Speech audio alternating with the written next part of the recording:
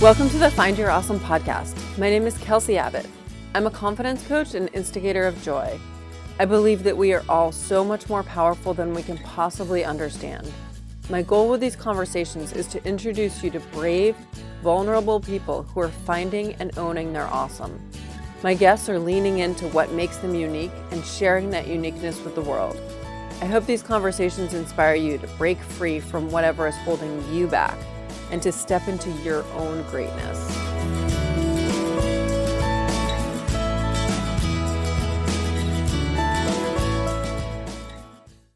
Welcome to the Find Your Awesome podcast. My guest today is Bryan Mineo. He is the swim mechanic, the creator of Smog, the creator of the Smogcast, and I'd say he's a social media personality as well. Welcome, Bryan.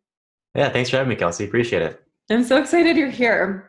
Yeah, this is, I think, long overdue. We've kind of gotten to know each other digitally over a number of years now, and it's cool that we both now have the platform to have a pretty cool, engaged conversation. Absolutely. And this is one of those weird instances where I forget that we've never actually met in person. Yeah, isn't that funny? Yeah. I'm like, oh yeah, we're friends. Like, yeah. Even we've known each other for years. Yeah, like, who's a podcast with? I'm like, oh, we're my good friends. I'm like, well, can I say that? Yeah, let's just say it. I like it. So for people who don't know who you are, who don't know what your story is, fill us in. What do you do? How'd you get here? I have a pretty unorthodox story, and I think I kind of pride myself on marching by the beat of my own drum, per se. So growing up in Texas, I had a pretty easy childhood. I was on the swim team from age 5 on, and I was good, but I wasn't great. So I really loved the water, but I think my deepest connection was more like exploratory ways in the water, and maybe the social aspect as well, and like the community of it. So wait, I have a question already. Yeah. What made you join the swim team? My older brother. I wanted to be exactly like him, okay. Which is probably pretty common amongst like kids at that age getting into a certain sport or activity. He was doing that, and maybe my parents' role of literally having to take him to practice was much easier to also take the little brother, you know? So got into it. I loved it. I really did. And in Texas, if you're not familiar, the summers are brutal. And so most people have a pool, or at least there's public pools, super accessible everywhere. So it was all about hopping from pool to pool in the summer. And that was your day to day. And like, I was all in. I had to be like dragged out of the pool at the end of the day to get dinner. So flash forward a handful of years, I followed more of a creative path with music and with art. Film in particular. I studied film in college and moved to New York City after college and thought I was going to be a film editor. And yada, yada, yada. I was super unhappy with that. I missed the active lifestyle. I think also the independent lifestyle as well. Packed up shop. This would have been like 2007 and moved to Austin, Texas. So back to Texas, but a different town than where I was raised. And I opened up my first like fitness business.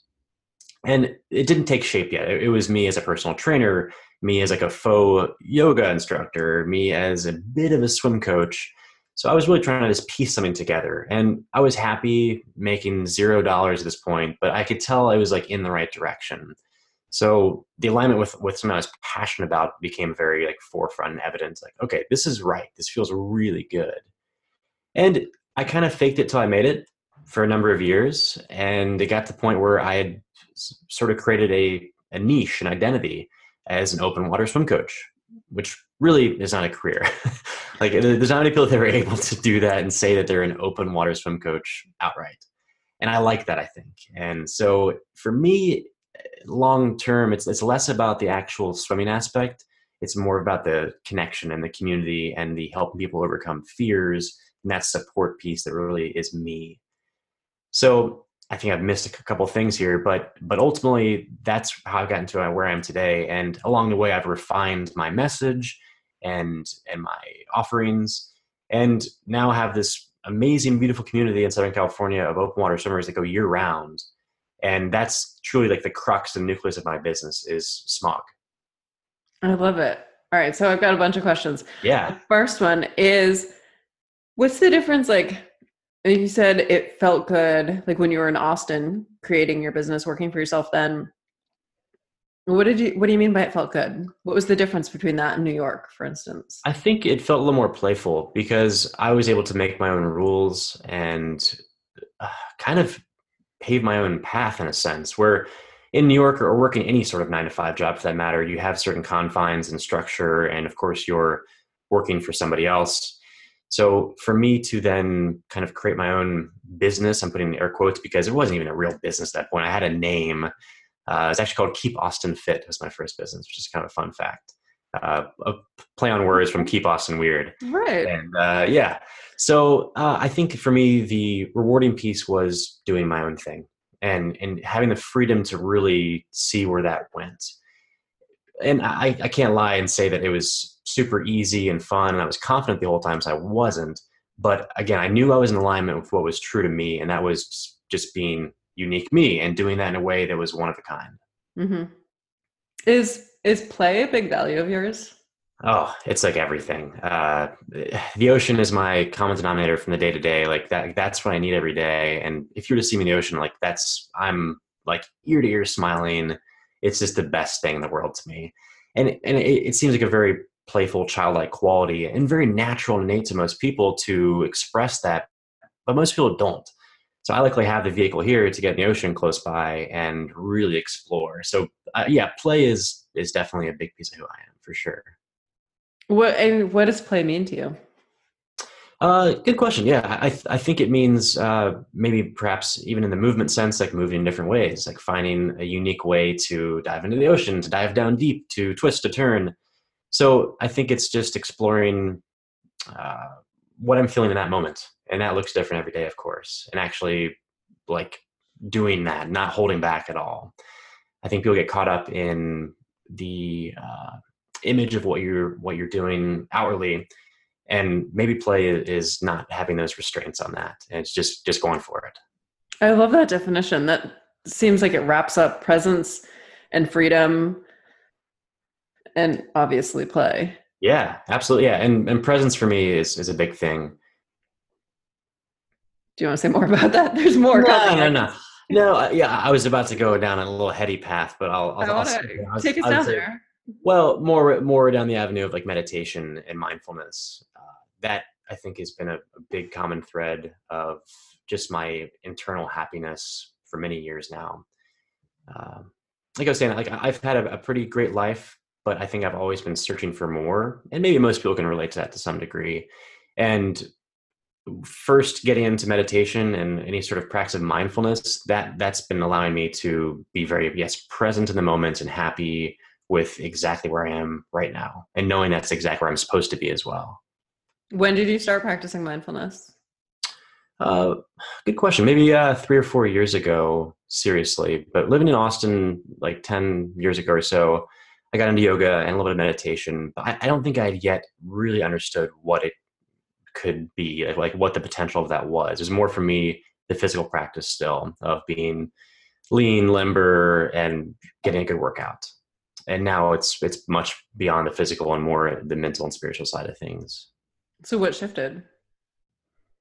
Probably probably life as far as the like what I had to maintain on the day to day as I took on more responsibility as I got older, as my focuses became more towards family and marriage, like those things, then I think maybe not sobered me up a bit, but realized that I really needed to be grounded to be the best me in all those places.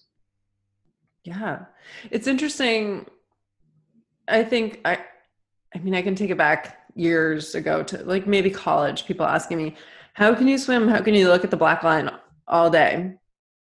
And I don't know. I never had an answer for that, Right. and I still don't. But it makes me kind of wonder if swimmers are almost predisposed to a mindfulness practice. I think so. Most swimmers tend to be on like the hippier side of things. Like if you think about a college swimmer, more often they're going to be like the stoner mentality than someone who's like the hardcore party, like crazy outgoing person.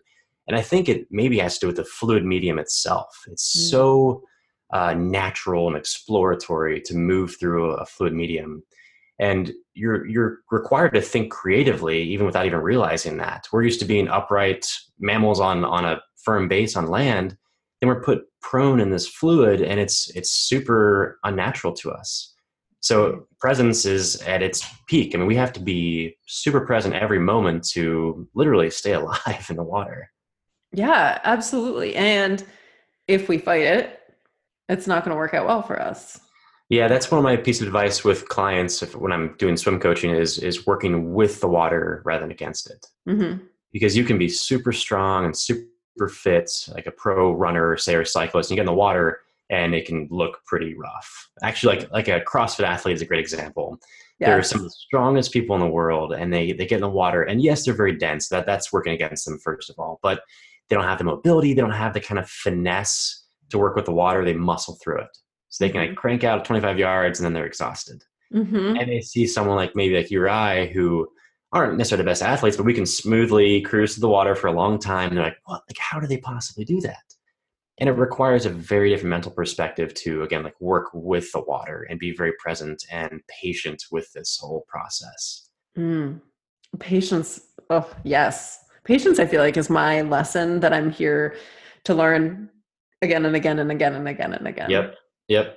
I can attest to that as well. Like, and not to get too out there with swimming, but I think it's maybe one of the sports that requires it more than anything else in life, because it's so highly technical and the learning curve is almost infinite. Like you never will even reach your highest potential in swimming. You're always going to have more to work on and improve upon. So you have to be highly patient and not be very outcome driven. You need to enjoy, like, I hate to say like the process, but it's pretty true. You have to be really in tune with like these incremental gains and enjoying that along the way, which it's gonna be tough for sure. Yeah, absolutely. I mean, have you ever met a swimmer who's not trying to work on their stroke? Correct. Yeah. I mean, and that's, I think, the hard thing at first when working with triathletes, which I mainly work with triathletes, is they want tangible improvements and gains. And I can provide that to a certain degree, of course, but it's that should not be the focus. And swimmers have a different perspective where it's, if they've got the long game, they know realistically, like that's what it's going to be. It's going to be a very long-term thing. So no, like everyone I meet, they're always redefining their stroke and, tweaking little things, myself included. And I actually love that. Yeah. That's part of the fun for me, is like the cause and effect and noticing little things like, okay, when I keep my elbow a little bit higher, I have better leverage and control during my catch or whatever it might be. And that's fun. Where a lot of other sports, maybe a lack of knowledge on my part, I don't quite see all the mechanical pieces of that and like how to really improve and progress. I think the difference, I mean, I think that swimming really is the like deep in the nitty gritty, but also Yeah, swimming, you change one little thing and it does the incremental change could be half a second, but that's worth celebrating. totally, totally.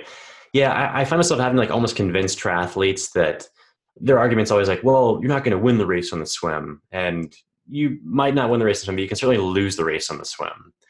So they look at it very backwards. And triathlon, what kind of frustrates me is it's a very lopsided sport as far as the three sports and how they're displaced. Yeah. Swimming is a tenth of the race for these long course races.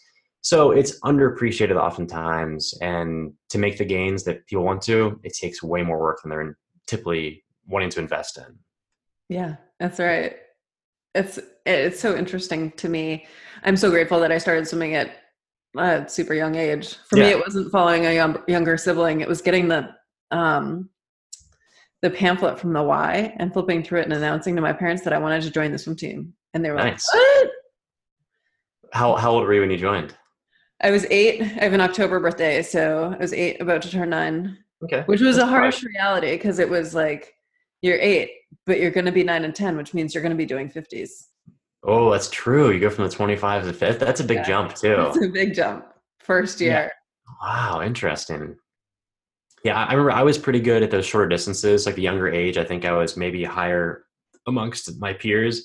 And then as we got older, I was like more like in the mix there. Like, I wasn't one of the studs anymore. And it was that difference of like jumping from 25 yards to 50 yards, which now is like so laughable. It's like one length compared to two lengths across the pool. Yeah. So So let's take it to open water. yeah. We've talked about I think we've talked online a little bit about helping people tackle their fear of open water. Because I used to coach a group of new triathletes in Maine, new to open water, and I loved that aspect of it. What do you notice? What do you teach? Preach. Yeah, and that's I could talk about this for a long time, so maybe we should really dive into this. What I found out about fear is it's really one and the same. Now, what you're scared of might be different than what I'm scared of, but it comes from the same place. And typically, it's a lack of understanding, a lack of knowing whatever it is you're about to try and do. So, if someone has a fear of a snake, let's say, it's typically because they don't understand mentally the way a snake moves. So, this unknown, your amygdala is firing and like telling you, like, hey, you should be cautious of this. So, open water is very similar, being Wait, I have to add to this. When I was little, I had a Chinese babysitter, and when my mom came home once, it was a hot summer day. We didn't have air conditioning in our house. So all the doors and windows were locked. And my mom's like, what's going on? And she had seen a snake eating a mouse outside. And she was like, there's a dragon outside. And, which is actually really cool because you can look and like, yeah, that's what a Chinese dragon looks like. It looks okay. like eating a mouse. Yes, if you don't totally understand that it was a garter snake. Yes. Eating a mouse, and it wasn't going to eat us. That's well, if you think about it too, in the very like most basic sense of fear, it's a learned thing. No one's born with any fears. So it makes sense that like for her is a very subjective way of looking at that because that's how she has learned it. That was her experience. So with open water, it's super easy to understand why someone would have a fear of it. It's perhaps the most dynamic feature in the world. So with it changing every second, every minute, every hour, every day, with there being marine life, with the lack of visibility to really the unknown of what's below you, the mind can spin out pretty easily. So my simple fix with everyone I work with is working on the breath and focusing exclusively on their breath. Simple, super easy, unfortunately not very innate. Like unless you're a super high level athlete, most people aren't even aware that they're breathing or the quality of their breath, like how they're ventilating the lung is, it's it's an afterthought. So the simple thought of inhale, exhale, looking at that and thinking about that, saying that, and keeping that as an exclusive thought, it helps people block out all their negative self-talk and whatever else could perpetuate in a not so positive way. So that it's actually pretty simple. And when people can dial into that, they can do anything they want. And I find that in the open water, it's someone's first swim and we work on some breath work stuff before we get in the water and they come out and they think I'm a genius. You're like, what? Like, how did you do that? Like, there's no way I wanted to get in the ocean. I did it. And now I can't wait to go back again. And that's pretty common. Like that's a common client for me, which as you can imagine is super rewarding. So for me, yes, the ocean is like my therapy and my daily moving meditation.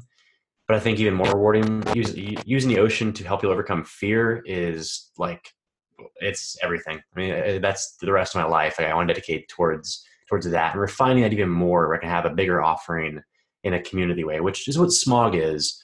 But I'm thinking bigger picture now of taking every people out there to overcome fear in general. We'll talk more about that.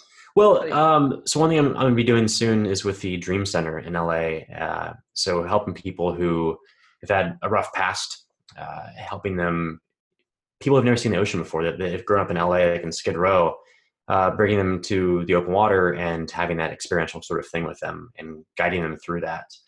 I'm really excited about that. I think that's going to be a pretty powerful thing for a lot of these people, and myself included. But utilizing the ocean to overcome fear, what I was trying to say, beyond just athletes, because the people I'm working with 95% of the time are trained for triathlon or trained to do an open water swim. So it's a bit easier in a sense for me because they already have maybe the physical side of things where they can swim freestyle in a pool and they just want me to help them get through the surf or learn to calm their nerves in the open water, get used to their new wetsuit, whatever it is. So for me, I wanted to broaden the scope a bit to people utilizing the ocean to overcome any fear, for that matter. So it's sort of an empowerment kind of thing. Does that make sense? Yeah, I love it. Cool. I think it's brilliant. Where do I sign up? Yeah, I want to send people to that. I think it's so brilliant. Well, and I'm lucky to live in Southern California where we have year-round access to ocean. Granted, it's chilly in the winter, but a wetsuit can keep everyone pretty comfortable. So I know it's a bit geography limited, but it doesn't have to be. Open water is open water, and a lake or a river can produce the same sort of effect for somebody. So really, I think open water is a better term rather than saying ocean. So I forget that not everyone has a coast near them, but we most all have open water within like 20 miles of us. There's some crazy stats about that, but That's cool. it's a blue planet. I mean, we're definitely a water planet for sure. We are. And I do think there's a difference between ocean and lake in the fact that the water in our body is salt water. Salt water, like for me, it feels like home. Yeah, But like the support we get from the salt water, it's the like best. holy, did you doubt that you were being supported by the universe? Go sit, hang out in the ocean. That's kind of in alignment with what I was saying about let the water or work with the water, and it's true. Like let the salt water work to your advantage and be your buoyancy and be your support.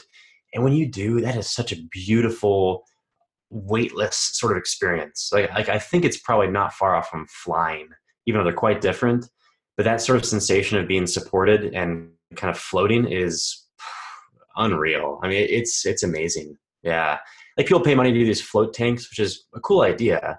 I'm like, just go in the ocean. It's free. It's right Yeah. there wherever you live. But it's pretty remarkable. Yeah, it is. And then when you think about the entire ecosystem and biosphere of the ocean itself, it's a whole other world, three dimensionally, that people have no idea what's going on. You know, Mm-hmm. like going down is pretty cool. Once you take the dive down, literally, it's stuff that you will never see unless you're actually in the water. And It's people my pay, favorite place go to ahead. be. Yeah, well, I would say people pay crazy amounts of money for vacations, and typically they're in places that are beautiful water, and they never get in the water. Much less someone who pays a lot of money to live on the California coast or Florida, which is super common, and they also never get in the water. They look at it, which is still has a positive effect for sure, but it's being in the water, being submerged, being supported by the water. That's the gold right there. Yeah. I went skydiving, I don't know, a few years ago, and Yeah. they kept saying to me, "Have you ever seen anything so beautiful?" And it was July in Maine. It was pretty, but I was like, "Oh yeah, it's nice, but have you ever laid on the ocean floor, like with a scuba tank on, so you can be down pretty deep on a sandy bottom, looked up, and the sun is streaming down, and there are fish and marine life all around you?" Yep, that's it. That's my favorite place in the world. That's funny. I had a similar experience. I've skydived once as well, and it was here in San Diego, and we jumped out of the plane over the ocean. And I remember the split second I was off the plane, I was just wanting to be in the ocean. I was staring down. I was like, I want that. Yeah. Like the perspective was super cool and unique, of course, and very memorable. But it made me just want to be in the ocean. I was like, oh, like that would be so cool to just go straight down and dive down into the ocean right now. Like that's what I'm dreaming about. Yeah. That's fascinating. I'm Yeah. glad I'm glad I'm not the only one. No, yeah, and I have not since. I probably will never skydive again. I'm like, okay, I checked it off. I'm happy I did it. I'm with you. I'm with you. I don't need Yeah. to do it again, but I will be on Well, the ocean floor again. that's it. And so maybe a fun topic to talk about would be the innate risk of being in the ocean, which I feel like is a very, very low risk activity. And some people think it's a very high risk activity, but jumping out of a plane, I mean, it's probably the dumbest thing you could possibly do. Yeah. You know what I mean? Like, so day to day, the overcoming the fear, getting back to that a bit, it oftentimes is of the marine life of sharks. Hmm. And these people that I'm talking to and trying to have to kind of rewire their brain are triathletes who are on a bike every day. And if you objectively look at that, it's super dangerous. And Yes. statistically, it's not great. You know, you're likely to have a crash. And I hate to even say that, but it's beyond your control. You have so many variables and you're relying on other riders and motorists to be mindful of where you are and what's going on. Where in the ocean, you are in control. Like, and you are the only thing that's in control of every second there. So that's probably the most common thing in the ocean is the fear of it being dangerous per se, which to me, I don't quite understand Yeah. It's interesting because in Maine, what I used to tell people is it's actually too cold for sharks. it.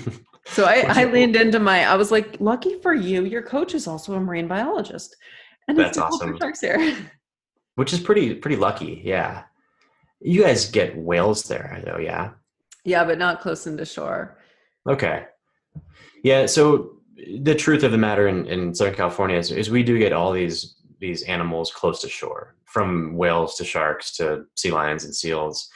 But that's like the best part. That's the magical piece, is that we get to coexist and share space. Actually, they're sharing it with us, to be in the ocean with these animals, and it's incredible.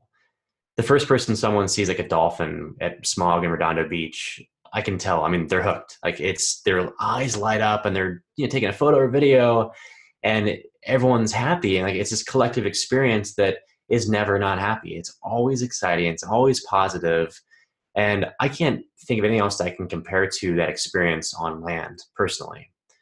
There's nothing like it to me. Yeah, I can't say that I've ever really experienced joy greater than being in the ocean swimming with the sea lion. Pretty cool. It was amazing. Yeah, it's pretty cool. Do you get in the ocean much in Florida?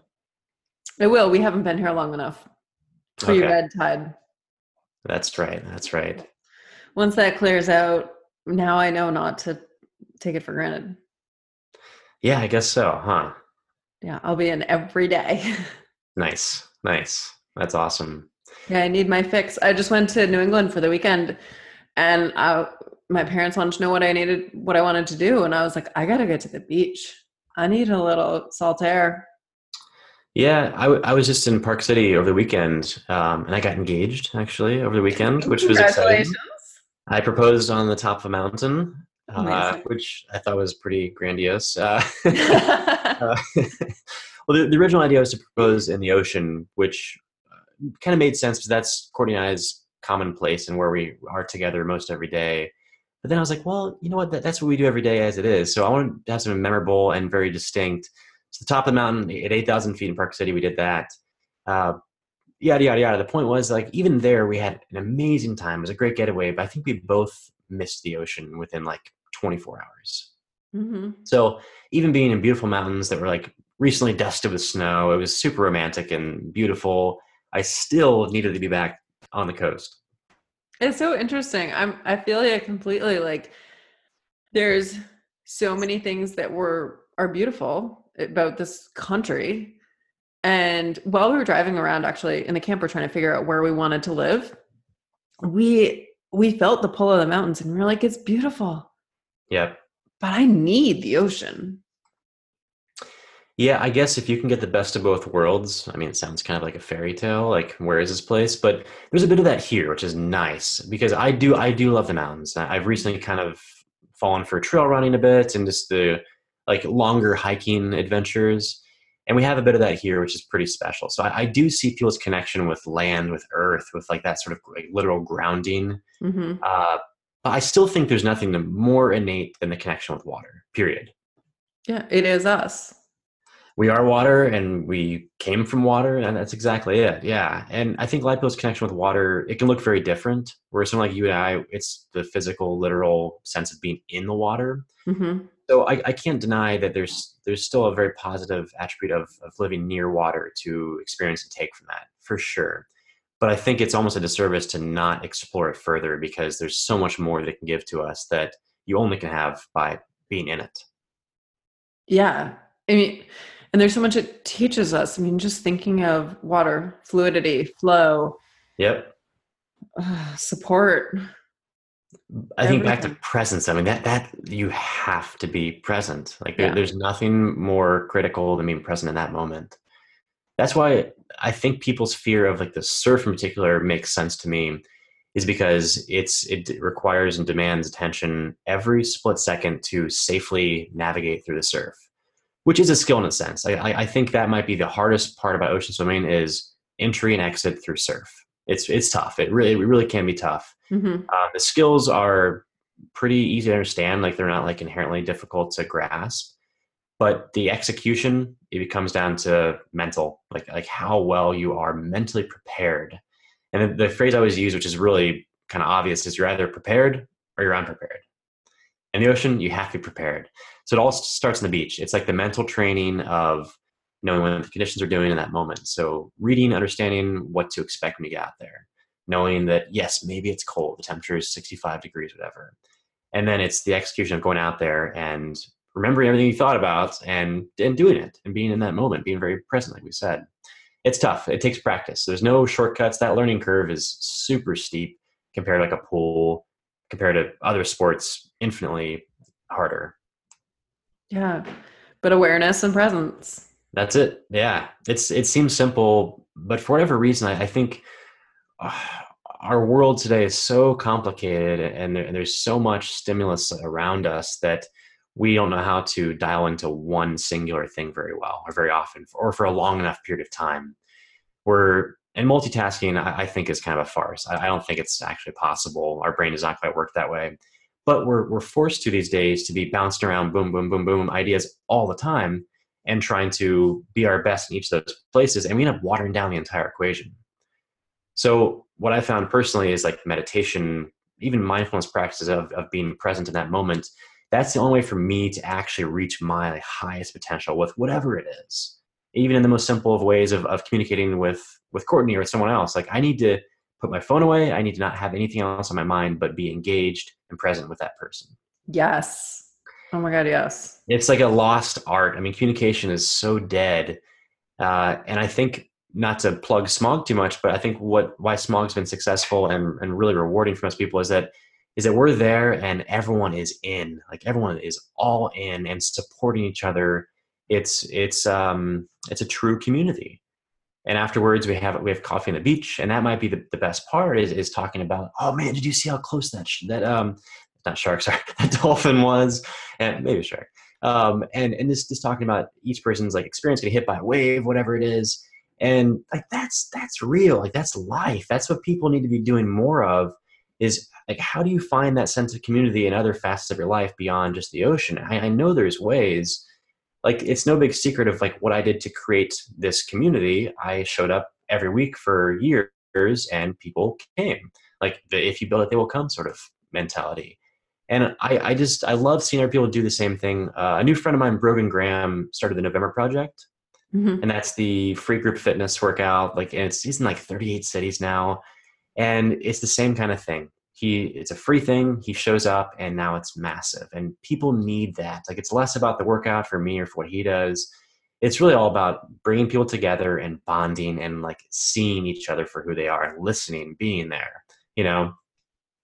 I love that. And I love that it's less about the workout and more about the community. Yeah. And it's an opportunity, like going out to a club or a bar. That's not really my scene. But in the ocean with a bunch of people I love, Yeah. oh my God, yes. Yep.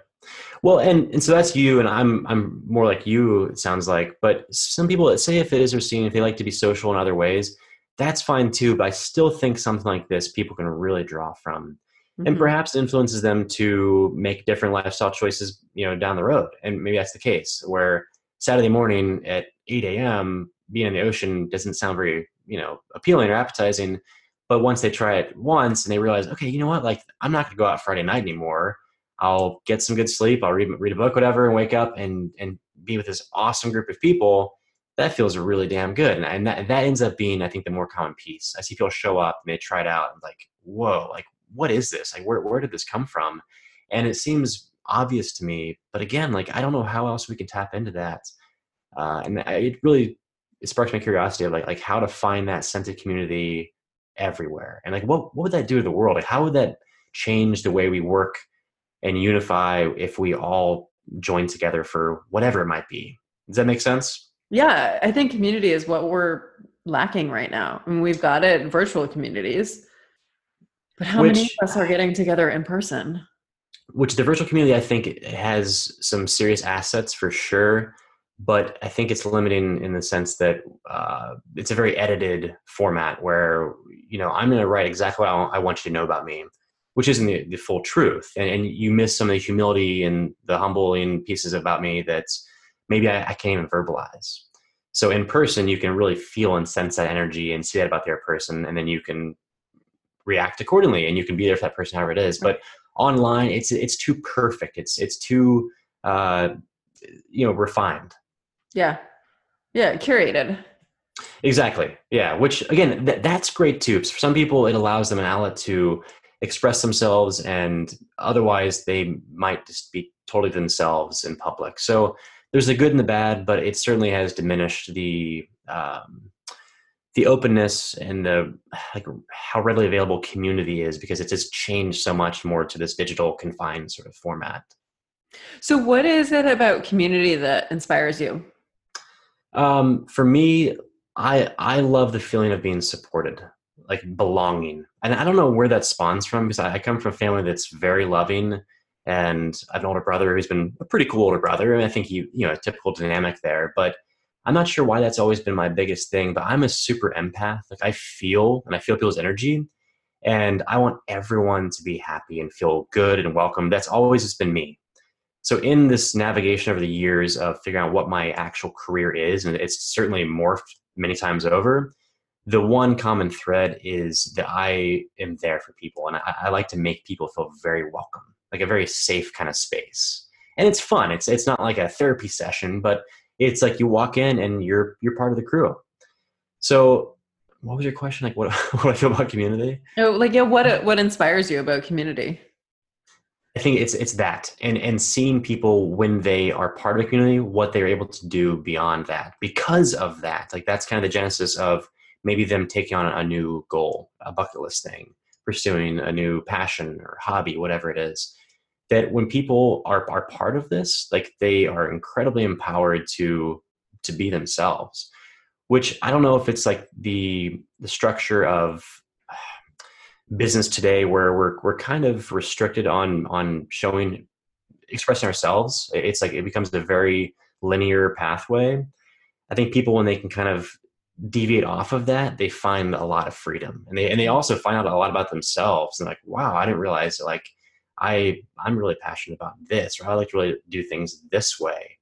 And that's life. It's like we're so unique. Like we have to express those things. And a community, that's the glue, is the support of everyone being an individual in this group dynamic.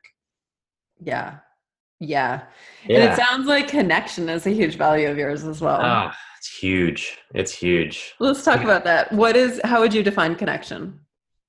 Uh, Seeing your person for who they are, like that to me is connection, and that reflexively, of course, goes both ways. But connection is for me is a true like look at the person for who they are.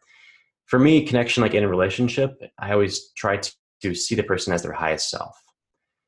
So if you're being annoying and like, you're doing something, I'm like, oh gosh, I'll quickly think like, okay, I'm gonna picture you as your highest self, your best self right now, and that's who you are, and that's how I choose to see you, regardless of whatever is going on in that moment.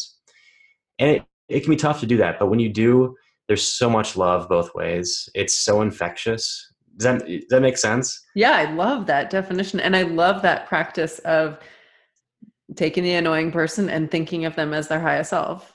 That's brilliant. It's not hard to do, and once you start doing that, you love everyone pretty much. Like everyone is pretty amazing if you think about it.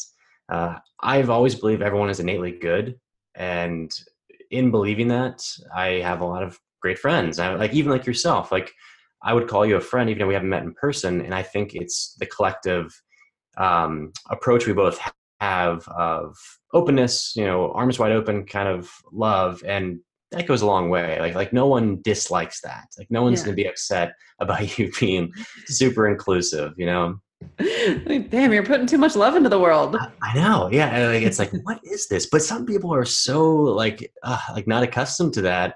And so when they have that, it's a little bit vulnerable at first. Then they kind of lean into it and like, okay, this feels really good. And it's okay to lean on somebody else. Yeah, that can be a hard thing for a lot of people. Yeah, absolutely. Absolutely. And everyone has a storyline and a chronology and a cause and effect of why they feel certain ways, and maybe some walls are put up. So I understand that like that definitely has some effect on how much you can really open up to somebody, but you have to.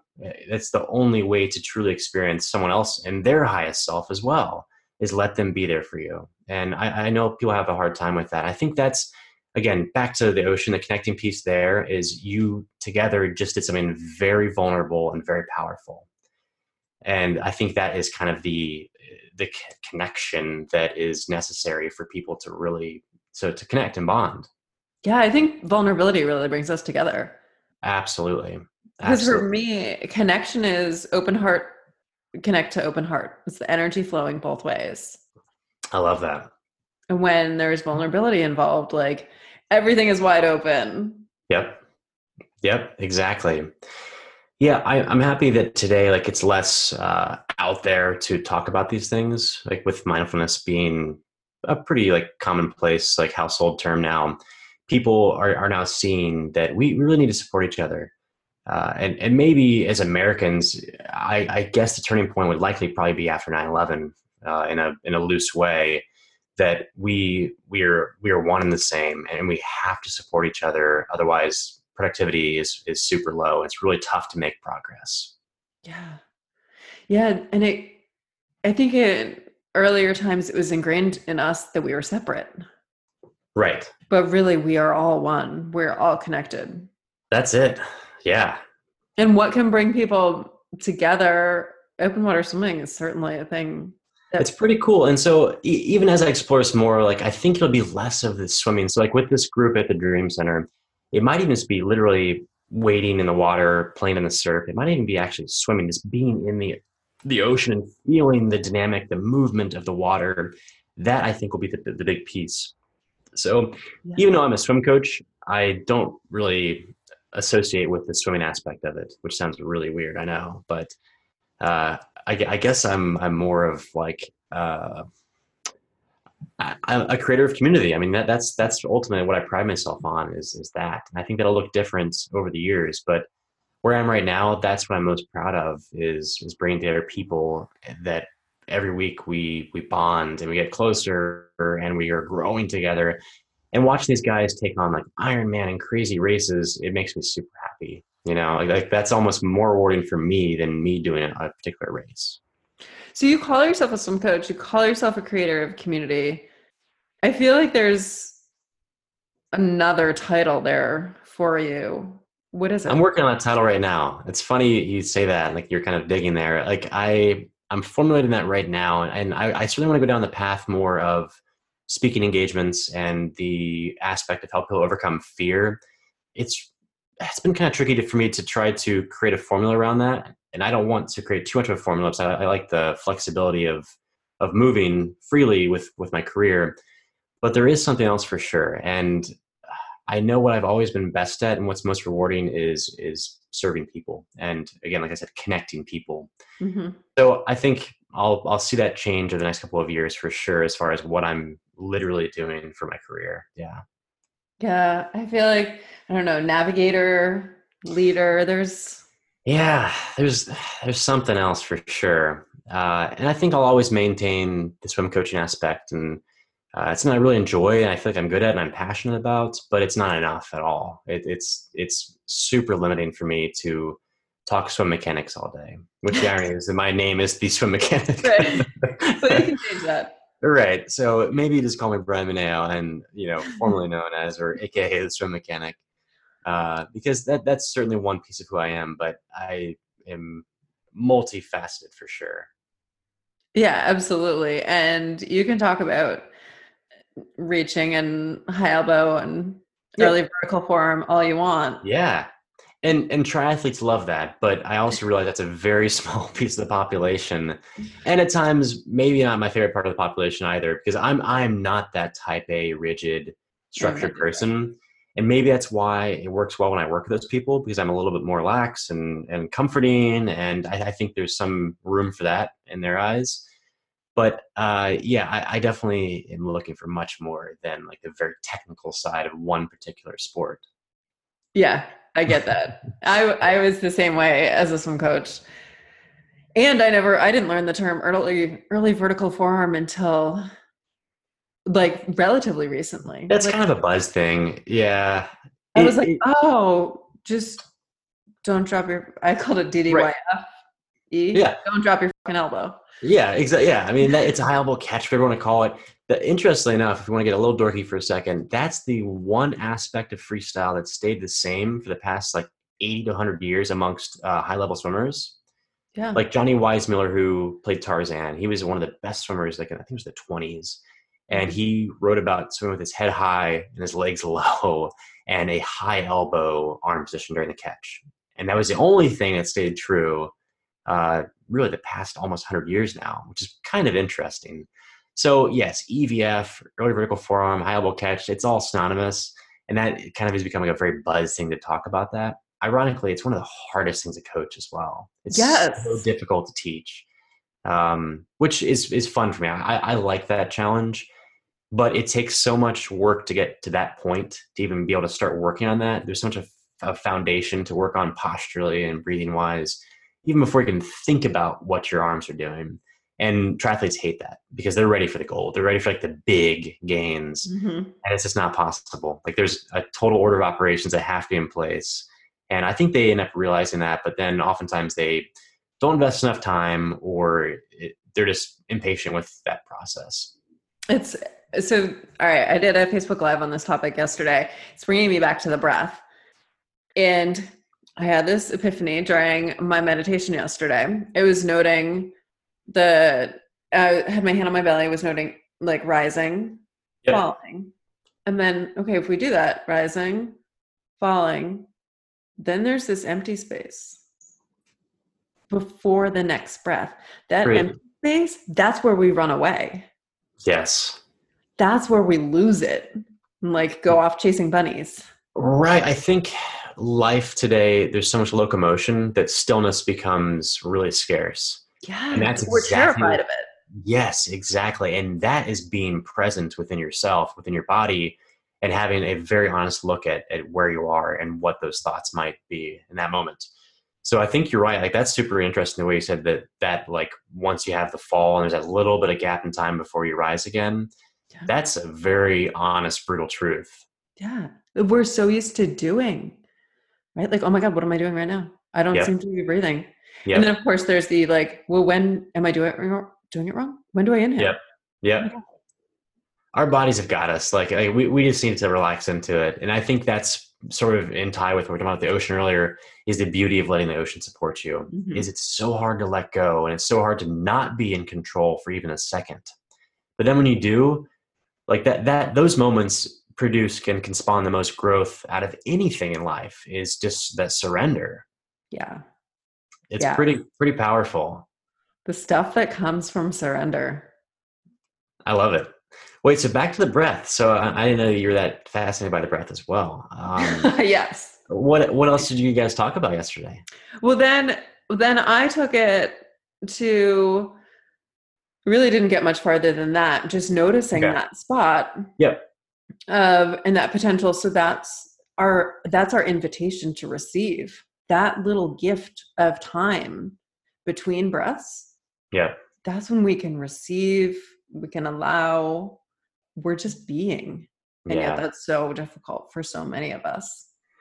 Yeah. If everyone could adopt a breathing practice 30 seconds in the middle of their workday, it would look very different for them in a great way, of course. Because someone's stressed or someone's tense, it's in their shoulders, they're shallow breathing, they're restricted. And typically, naturally, they'll kind of like breathe out to kind of reset. But they're unaware of why or actually what they're doing.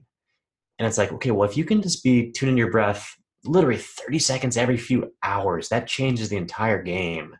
And it allows you to be in control of that moment and be very aware of how you're regulating. But most people, the breath is such an afterthought. Like it's just a assumed automatic autonomic thing that they have no awareness of. And I guess it's kind of taken for granted in that sense. It is. And in a sense, like we can't. So, all right, this morning I tried to do breath and not breath. So like on the inhale, I'd be like breath, on the exhale, breath. And then on that space in between, I tried to do not breath. But sometimes that was not, I was like, oh, but I don't have enough time to say not breath. That's awesome. Then I breathe in and I was like all off rhythm. Yeah. I don't know But where I was going with that.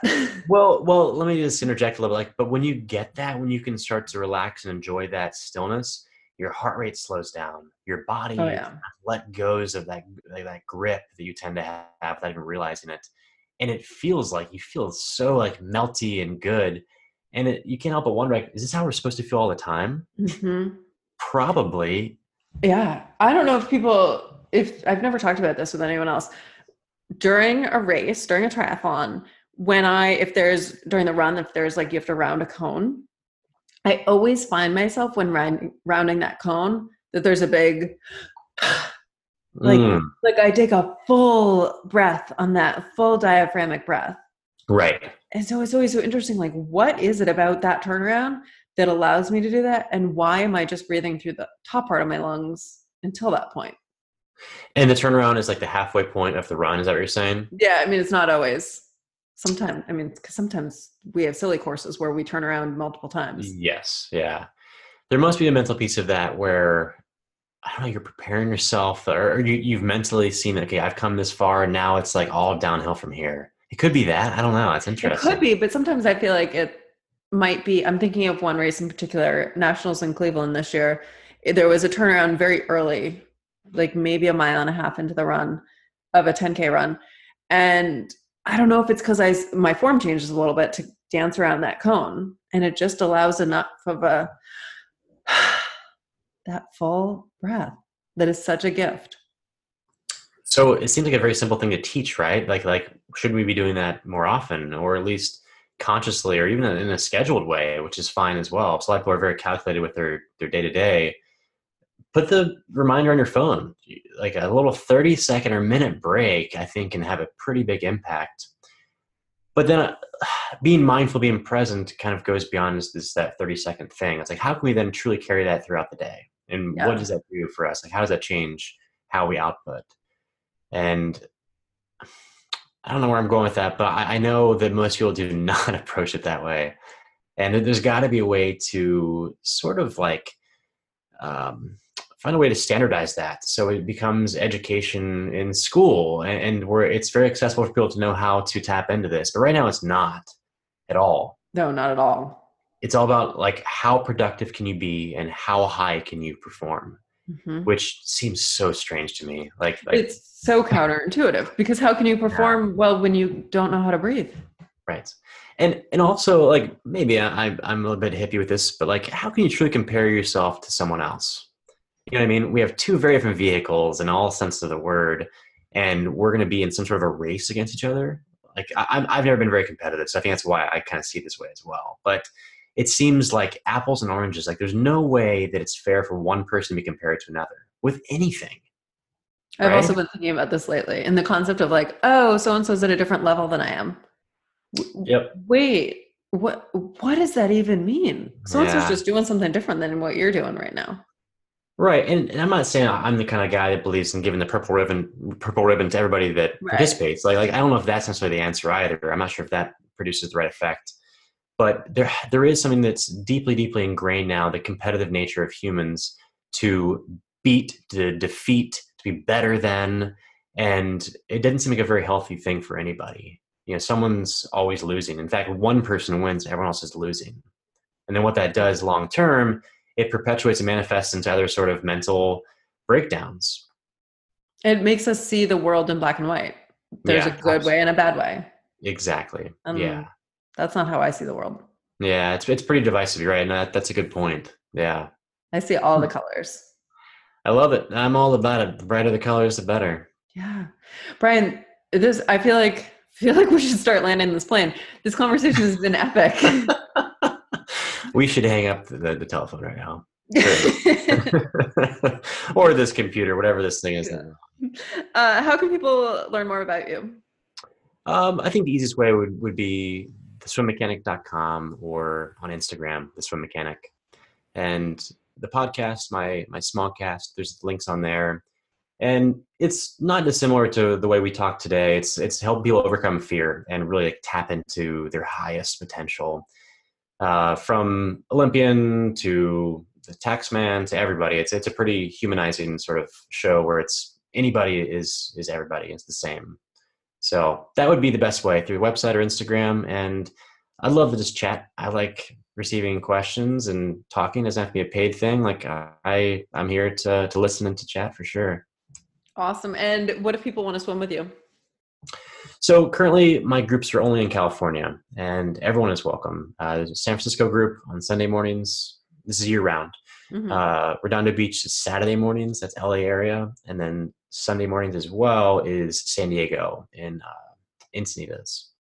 So those are year round, and that my plan is to expand that a bit throughout the country, at least for now. We have Smog UK, which will launch pretty soon, what I'm excited about, which will be kind of cool. The first international one.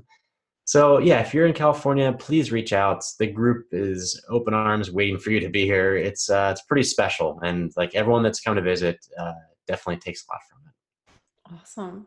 Thank you so much for being here. Likewise. No, thanks for inviting me. I'm glad we did this finally. Now I feel like we're like real life friends. I know, we're total besties now. This is it. I know we did it. Thanks, friend. Appreciate it. Thank you so much for listening. If you'd like to continue the conversation, please head over to Facebook and join the group Find Your Awesome with Kelsey Abbott. It's free. And if you want more than that, go to my website, kelseyabbott.com, and there you can sign up for my newsletter and get a series of free guided meditations. And I would really appreciate it if you could head over to the podcast app and leave a review of the Find Your Awesome podcast. Your reviews help other people learn about this podcast. Thank you so much. That's all I've got for you, friends. Go forth and be awesome.